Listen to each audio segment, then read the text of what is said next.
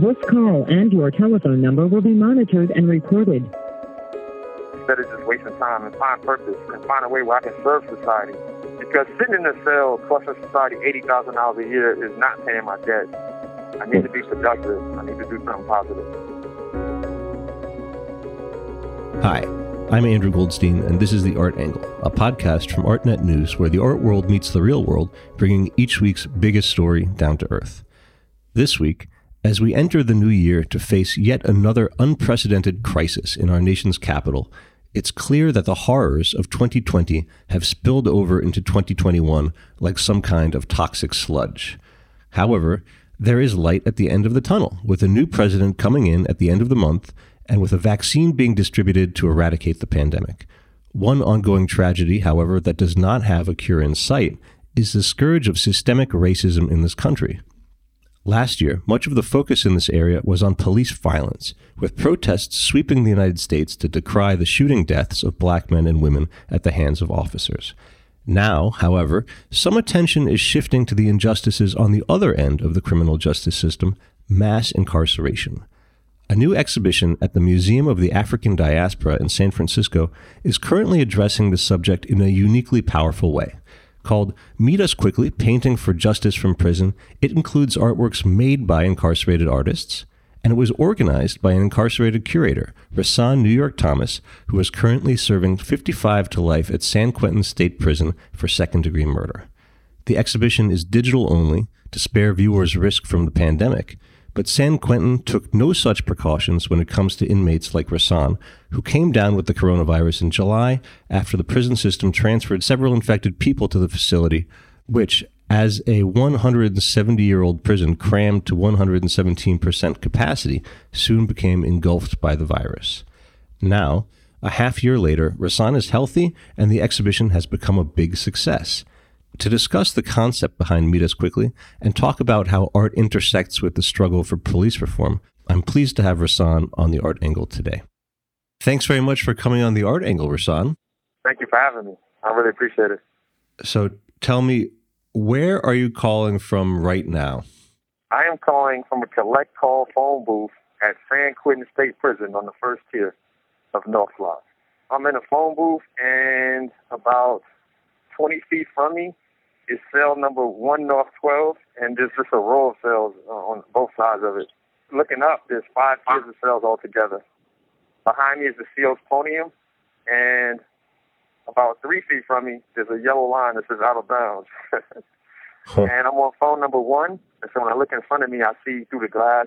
The glass, they're dirty, though, but I can see the other guys on the first 5 phones that are near me. Wow. How many of them do you think are on podcasts right now? None. I'm definitely the only one. I'm confident to say I'm definitely the only one talking on a podcast right now. So you have curated an extraordinary exhibition of work made by incarcerated artists, and I definitely want to talk to you about that. But first, I want to talk about the circumstances of your own incarceration. What sequence of events resulted in your being at San Quentin? That's deep. Basically, I had some character flaws, to make a long story short. I had a rough childhood growing up.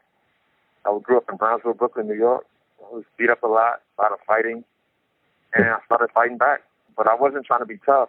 I was fighting for acceptance. I felt like if I was fought good enough, I would be respected. But the last straw for me with the fighting is when my brother got shot, and I ran and left him behind. We were being robbed, and instead of cooperating with the robbery, I tried to fight back because the guy lived 2 blocks away, and I felt like if I let him rob me, I felt up as weak and soft, right? And so I tried to fight him, and I got my brother shot in both legs, and he ran. That put me on the path of carrying guns, and fast forward to 2000, I was the type of person that carried a gun, not only for self-defense, but to defend my identity. Mm-hmm. Because at that point, I became known as somebody that you just don't mess with. I won't mess with you, but if you mess with me, it's a bad decision, right? And so I carried that gun around to defend that at all costs. And some things happened between me and 2 men who were also armed, and I ended up killing one of them, unfortunately, and seriously injured the other, and it's something I regret to this day. Wow. So you've now served nearly 20 years of your sentence, and during your time in prison, you've accomplished some truly remarkable things. Just to name a few of them, you are currently the co-host of the Pulitzer Prize-nominated podcast Ear Hustle. You're producing a short film for the Marshall Project, an organization you also write for. I believe you're about to complete your college education, and you've also curated this virtual art exhibition. So were you always such a Renaissance man? No. On the streets, I didn't know what my talent or my purpose was. I was lost. I couldn't figure it out, right? I had jobs, but I never had a career. And those jobs, they didn't pay enough, man. 2 jobs, 2 kids. I just was floating and lost. And so it's crazy that I had to come to prison and that it took so much pain in order for me to find myself. There's something Chadwick Boseman said about the struggle prepares you for your purpose. And it really struck me. And so now I embrace my struggle. I look for a way to make something good out of it because I feel like if I'm being good and God is good, then this is not bad. This just looks bad. It's going to work out for a higher purpose. And I'm driven by remorse and I'm driven by purpose to just accomplish as much as I can. You clearly are very ambitious and you do a lot of things that are remarkable. I mean, you've completed, I think, the first full marathon that was run in San Quentin, which is amazing. Is that true? No, not the first marathon. I have completed a marathon in San Quentin, and I have the record for the slowest time ever. Slowest time. Many people definitely have completed a marathon before me, especially that day. So you obviously keep pretty busy. And a lot of people who don't have personal experience with incarceration, we may not really understand exactly what prison life is like. You know, you see in movies and TV, you know that there are the cells, there's the yard, the cafeteria. What is it actually like? What is your typical day of your life in prison like? Hey, so everybody knows that at times in certain prisons that are like maximum securities or prisons that are just wild, there's violence. But what people don't know is most of prison is just boring. A lot of chess games, a lot of pinochle, a lot of working out, a lot of wishing we had Netflix or anything cable so you can get a decent basketball game. It's a lot of waste of time. And you feel like, damn, my life is going to waste. I took a life, that was a waste, and it's just all this waste on top of waste. And that's one of the things that drive me to make purpose out of this thing and see it as an opportunity to better myself, to read. Like, this is the perfect time to read because there's nothing good on TV tonight, right? So I'll be reading till 11 o'clock. It's just an opportunity to get into yoga and just find myself and just do different things instead of just wasting time and find purpose and find a way where I can serve society. Because sitting in a cell costing society $80,000 a year is not paying my debt. I need to be productive. I need to do something positive. So that brings us to your current exhibition, which is definitely productive. It's called Meet Us Quickly, Painting for Justice from Prison, and it features 21 artworks by 12 incarcerated artists. How did this exhibition come about? Proximity. It came about through proximity. So one time I was listening to Brian Stevens. He came here and on behalf of Patton College, he came here and did his thing. He did his speech, his spill, and he was amazing. And one of the things I took from it is that if you want to solve a problem, you have to be proximate to it. And so it just hit me, and I just started realizing that we have to get people to see us as people and see a value in us, to want to come in here and work with us or go through the trouble it takes to, like, write and deal with collect calls and all this stuff, right? And so how can we give people value? How can I do something for you that gives you value? What can I write? What can I do? What can I say? What can we accomplish together? And so in that vein, I was working with Taina from Initiate Justice, Taina Vargas Edmonds. We were working on trying to get people incarcerated and basically system impacted the right to vote. And she's also part of a thing called Essie's Group, and so is Joseph Prada from Flyway Productions. And she wanted to do something with Black and Jewish people uniting to fight against mass incarceration. And she put a call out for somebody's system impacted, and because the web of connections, it hit Prison Renaissance's ears, and I ended up getting a letter in the mail with this fancy logo on it with somebody dancing in the air, and it's from Joe Crowder. And she introduced herself in this letter and told me about what she was trying to do. And one of the partners was MOAD, the Museum of African Diaspora, and Counterpost. And so I was really excited, just really excited. Somebody wanted to, like, go through the trouble to include me in something so major and something so meaningful. How did you choose the artists in the show, and how did you choose the artworks? I'm not a professional curator. This is my first time curating anything. So I just went with my eye, like what spoke to me. And I've long been a fan of several artists here at San Quentin, like Antoine Williams and the Mavis and Bruce Fowler and O. Smith. I've long been a fan of these guys. These guys are amazing, and their work speaks to me. It just talks to me. And knowing them and knowing like LeMavis taught himself how to paint or learn how to paint here at San Quentin. Never did it before in his life. And he's reading all these books on impressionism and all this stuff, and he's applying it to his paintings, and he created a style called fusion, which uses multiple different styles in one painting. 4 or 5 at times, different styles, different techniques. These guys are amazing. And I just went by my eye, like what speaks to me. I love Bruce Fowler's picture of Roof, but before Roof, he did this painting of the sun that was a sun caged up for CBS Morning Show when Ear Hustle was on there. And I've been a fan of Bruce ever since. And Banks, I work with Banks. His art stays on the wall. It's amazing. So basically, I just chose what I thought was beautiful, and I hope the world agrees. So you mentioned Bruce Fowler's painting of the late Supreme Court Justice Ruth Bader Ginsburg. And in his artist statement, Fowler calls himself the RBG's, quote, most unlikely admirer. What is the story behind this painting? Oh, that's a deep question. That would be a question best asked to Bruce, but just what little I can add to that is that, I mean, that's a Supreme Court judge, right? And we're incarcerated, and judges and courtrooms and DAs are just usually not things you're a fan of, especially when you first get incarcerated and you're like, man, even if I did it, that's a lot of time, judge, right?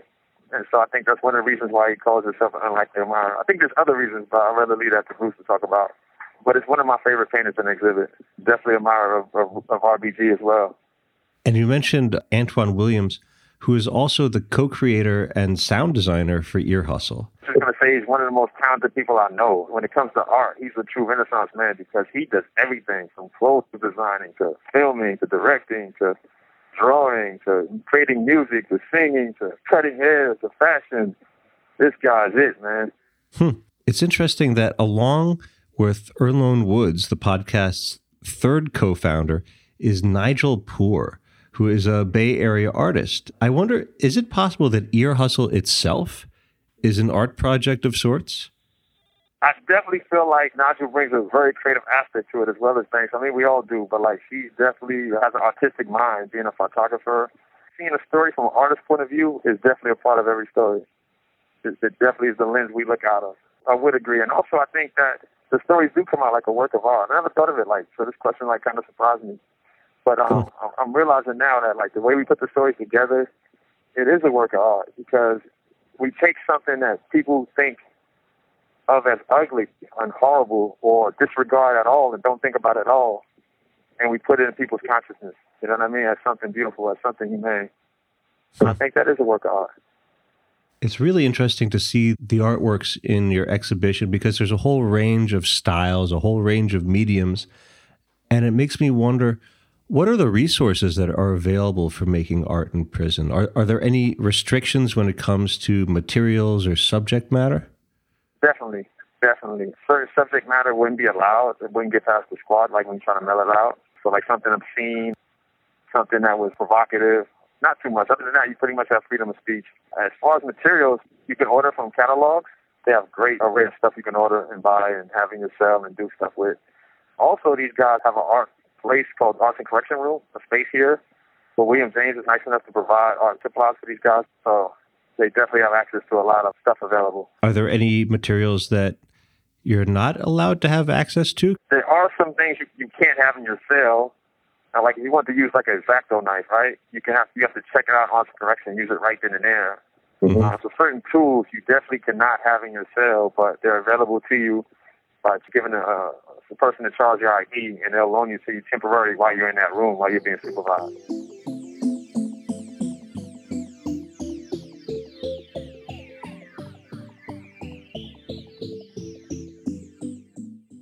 You've written about the empathy-building power of art, the way that art can help people have a greater empathic response towards a subject.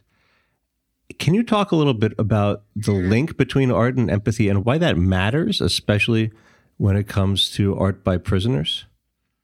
Yeah, it matters for a lot of reasons. Well, first of all, they say the eyes are the window to the soul, right? What an artist does, he paints his soul on that canvas. You know, he takes what he sees and gives it to the world. And when you see that, I think you see the humanity in people. And empathy is very important because I know, like, nobody wants to hear, like, oh, my mom beat me or I grew up in a rough neighborhood, so I had to rob you. Nobody want to hear that crap. And that's understandable because it's not excusable. We have to be accountable no matter how rough our lives were. We must never give away our power to make the right choice. That's 100% true. But the other truth is that most crime doesn't happen because people are evil. Most crime happens because people are traumatized, because people are poor and are isolated and lack opportunities. And so if we're not empathetic to the reasons why crime happens, then we'll continue to have a flawed system that seeks to punish crime after it happens. You know? You punish crime after it happens, somebody's dead, somebody else goes to jail, 2 lives are wasted. But if you're empathetic to the root causes of crime and you address them, you know what I mean? You stop crime before it ever happens because you address the root causes of it, and nobody ever gets hurt, you know? And that's the kind of system I would like to see. And so having empathy, you get to hear somebody's struggles. And it's not an excuse. We're not looking for you like, oh, what was you, poor baby? You get a... No. It's like, this is a reason why this happened, and if we deal with this reason, it won't happen no more in the next generation. I'm literally in a prison with, like, at some point, there's like 1,200 lifers running around, pretty much free all day long, right? They got free movement when it's normal program, and it's one of the safest places I've ever been because guys take those programs and they deal with their trauma, and they make social connections, and they get their vocational groups on, their education going on, and they go home changed men, and they don't come back. All my friends are doing amazing things out there, and it's like 100 of them out there now, and none of them are coming back, right? And so when we address these root causes, crime doesn't happen. That's a very noble goal for the show, to raise this spirit of empathy when it comes to the incarcerated. There's also a more practical aim the show seems to have, which is that the artworks are going to be auctioned off at the end of the exhibition. So what do you hope to achieve with the auction? The auction actually just closed. I hope to achieve that, number one, that people see the value of incarcerated art. And we did decent. 5 or 6 of the paintings sold, so some didn't sell. Maybe the opening bid was too high, but I felt it was important that we have opening bids that respect the value of the artist's work. I've seen artwork on TV that sold for like $30,000 and $20,000, and I felt like our artists are just as good, and the stigma of prison shouldn't be judged by that or belittled or undervalued because of that.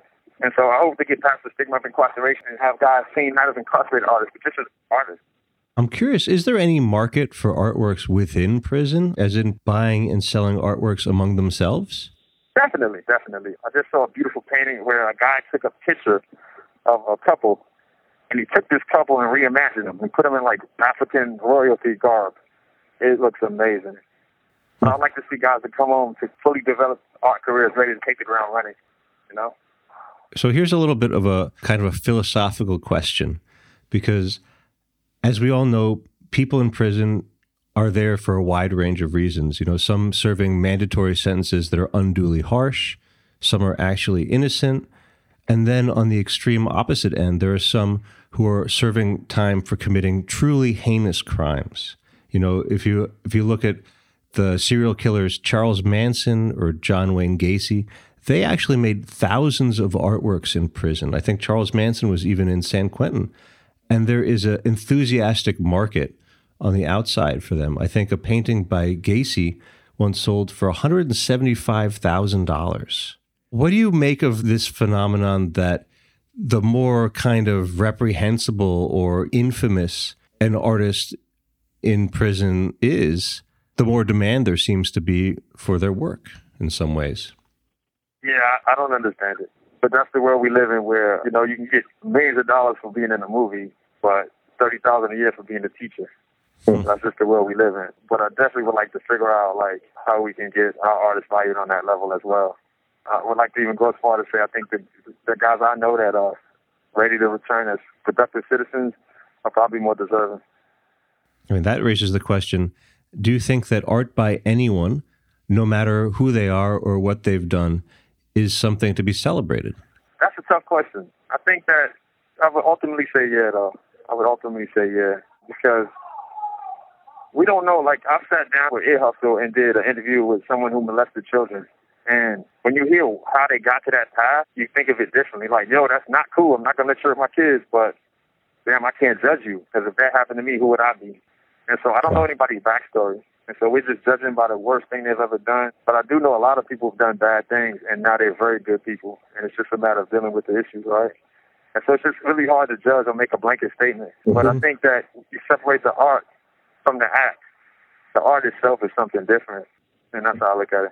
You know, I think a lot of top curators would absolutely agree with you. You're speaking like a true curator. Oh, thank you. Thank you. This year's protests over police violence have galvanized public attention on the front end of the legal system, but the condition of the incarcerated and the forces that shape their sentences is still not something that is front and center in the public imagination, perhaps in part because smartphone footage of police killings are uniquely capable of grabbing your attention. However, the statistics around America's prisons are absolutely shocking. The United States has 2.3 million people in penal facilities, the largest number in the world. Black people constitute 33% of the prison population, despite only being 12% of the overall population. And according to Michelle Alexander's book, The New Jim Crow, 1 out of 3 black men should expect to be incarcerated within their lifetimes. So what do you think people need to know about the carceral state in America today? Yeah, I think that what people don't understand is that our policing problem is tied to our incarceration problem. They're married, right? A lot of times we see people marching against police shootings of unarmed black men, but there's no uproar when black people shoot black people, which is a worse issue, which would have higher rates, right? But they're the same issue. For instance, growing up in my neighborhood, I never felt like the police cared. Like they were never going to protect me. And so I felt like I got to protect myself. And going to the cops would make me a snitch for nothing because they're not going to do nothing. And now I'm going to be labeled a snitch, which is going to put me in more danger. And that's the kind of atmosphere and police system I grew up under. But it's deeper than that. Right now, we're marching for reforms. And we're after police officers. And that's just the wrong attitude to me. A police officer who goes to work with honest intentions to do a good job of protecting society shouldn't end up with manslaughter charges because they're not trained to deal with a certain situation. And so the problem is not individual police, but I'm talking about the average cop who might just be scary or might have some racial bias or unconscious of it, which is human. That's human things, all right? We don't like it. It's not cool, but it's human. The problem is we need to rethink policing. Like I was saying earlier, policing is about punishing crime with violence and creates more cycle of violence. Like putting somebody in prison is isolation, is poverty, is potential being a victim of violence, which are root causes of crime. And so if we thought about like the problems with policing and stop going after police, we could fix this system and create something new that stops the root causes of crime and eliminates the need for prisons. And I think that a lot of prison time is unnecessary. I've seen people rehabilitate in years, like 5, 10, 15 years. You can change a whole person's mind state. You don't need to have people in here 30, 40, 50 years. And we're paying for that. We're paying $80,000 a year in California for that. And at a time when money should be going to COVID, we need to stop going after individual police and go after the whole system of policing. You mentioned a little bit earlier an organization called Prison Renaissance that you founded. What is Prison Renaissance? Prison Renaissance is the organization that me and Emil DeWeaver started on the yard along with Carlos Meza. And it's about finding a way to connect incarcerated people, incarcerated artists in particular, to society and communities that need us. So we take part in conversations when dealing with mass incarceration or social justice issues or things that we're experts on, so we can add value to the world. And so we can break down these barriers between incarceration and being free. You said the phrase, connect incarcerated people to the communities that need them. And that's a quote from the mission statement. And it's an interesting phrase because typically you think of inmates as being the ones who are in need, rather than the free communities that are outside the prison walls. I read a story in the New York Times about a brother from Queensbridge who was formerly incarcerated. And 2 guys from Queensbridge were going 10 paces. 10 paces means they were backing away from each other. They both had guns. And like Wild Wild West, they're going to shoot each other, all right? And this guy got between them and stopped it and broke it up, got them both to leave, and then mediated with one guy and mediated with the other guy and brought them together and squashed this beef. I believe without anybody going to prison and nobody getting shot, all right? And they said that Queensbridge went a year without any shootings, and it's the biggest housing project in New York City. Only a guy who's been there, who has street credibility, who changed his life, would do that and could do that, all right? They're not going to listen to anybody. I'm part of a program called Squires here at San Quentin, and we talk to kids that come from some rough situations. They come in 2 Saturdays a month, pre-pandemic, right? And they open up to us and tell us stuff they never told nobody. The emotional issues or the root causes of their bad behavior. And the reason why they do that is we tell them our stories. We tell them why we're here. And when we tell them not the glamorized story, the real story. I was hurting and I reacted like this because I went through this and that. And they hear their own story in us. And they realize that, wow, these guys understand us. And they open up, right? They don't do that for anybody else. And so we have a value to society. It's something underutilized. It's amazing how focused you are on this idea of giving back. You have a freedom fund for Rasan New York Thomas on a site called payit2.com. And right now you have nearly $2,000 for a target of $35,000 raised, which is an incredible start as of tonight.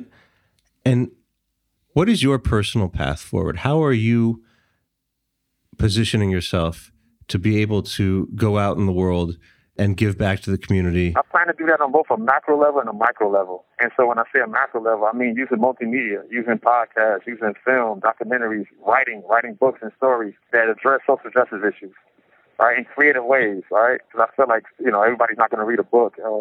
Film gets around as a more powerful medium. And I want to continue counseling. I want to continue to counsel the youth, man, directly, so I can stay connected to them and understand the nuances of the latest, whatever they're going through. I think that's important.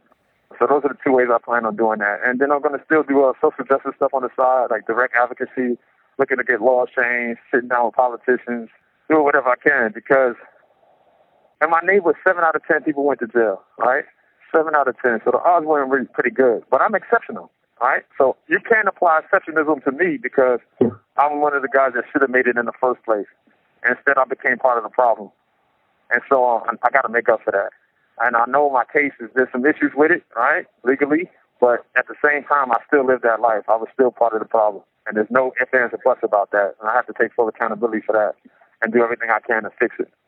I'm going to be doing something good to the day I die. Do you think that there are more art exhibitions in your future? Definitely. Actually, the pandemic shut down the best part. Joe from Flyway Productions had a bunch of her dancers ready to fly through the air in front of Moab at opening day and move on to counterpost, and that aspect got shut down. And so now the vaccine's here. Maybe in the summer, we'll be able to get that part going. And the auction's closed, so whatever is not sold will definitely be at that show. And we'll probably mix that with a couple of new ones and have another auction. I'm curious about something, which is that with your exhibition, you've chosen to use art as a means of raising awareness about the lives of the incarcerated. And yet the world's top art institutions are actually kind of ambivalent when it comes to incarceration. A perfect example is that just now, MoMA PS1 Museum in Queens has a show called Marking Time, Art in the Age of Mass Incarceration, while at the same time, one of MoMA's trustees, Larry Fink, is personally financially invested in private prison companies. And this is something that has actually, generated a lot of protests. There have been a lot of there's been a lot of blowback against the museum because of Larry Fink. Do you think that the art world can be an honest broker when it comes to issues of mass incarceration when you have these situations where the money is coming directly connected to the prison system? Definitely have this rule about not financing my own incarceration. Learning from Curtis Wall Street Carroll about financial literacy. I'm one that likes to save my money and prepare for my own retirement. Didn't work long enough in society at Social Security. And so I'm definitely against financing my own incarceration. So I think there should be a separation between people profiting from incarceration to trying to display the humanity of incarcerated people. Sounds contradictory to me. I think it sounds contradictory to me too. It's pretty contradictory. So you mentioned this is a perfect time to be reading a book. What are you reading right now? Right now, I just finished The Wondrous World of Oscar Wilde, and I'm getting ready to read an Octavia Butler book. But the book of last month that I read, I finished reading Cass, which I freaking love. I pretty much read a book every 2 weeks, sometimes every week. Wow, Rasan, you're pretty inspirational. It's really been a pleasure talking to you. Thank you for having me. And just one last thing I want to add in. Prison Renaissance has this program called Empowerment Avenue, where we match incarcerated writers with free people to help them edit, transcribe, and pitch their stories to major publications and get our voices into the conversation. So look out for that on Prison Renaissance website whenever it shows up. And that's what's up. I'm gone. That's great. Thank you very much for your time. This has been an absolute pleasure. Thank you, man. That's it for this week's episode of The Art Angle. If you like what you heard, you can subscribe to the show on Apple Podcasts, Spotify, or wherever else you get your podcasts. Also, take a moment to rate and review us. It will help other listeners discover what we're doing. The Art Angle is produced by Sonia Manlilly, Tim Schneider, and Caroline Goldstein. Thanks for listening, and see you next week.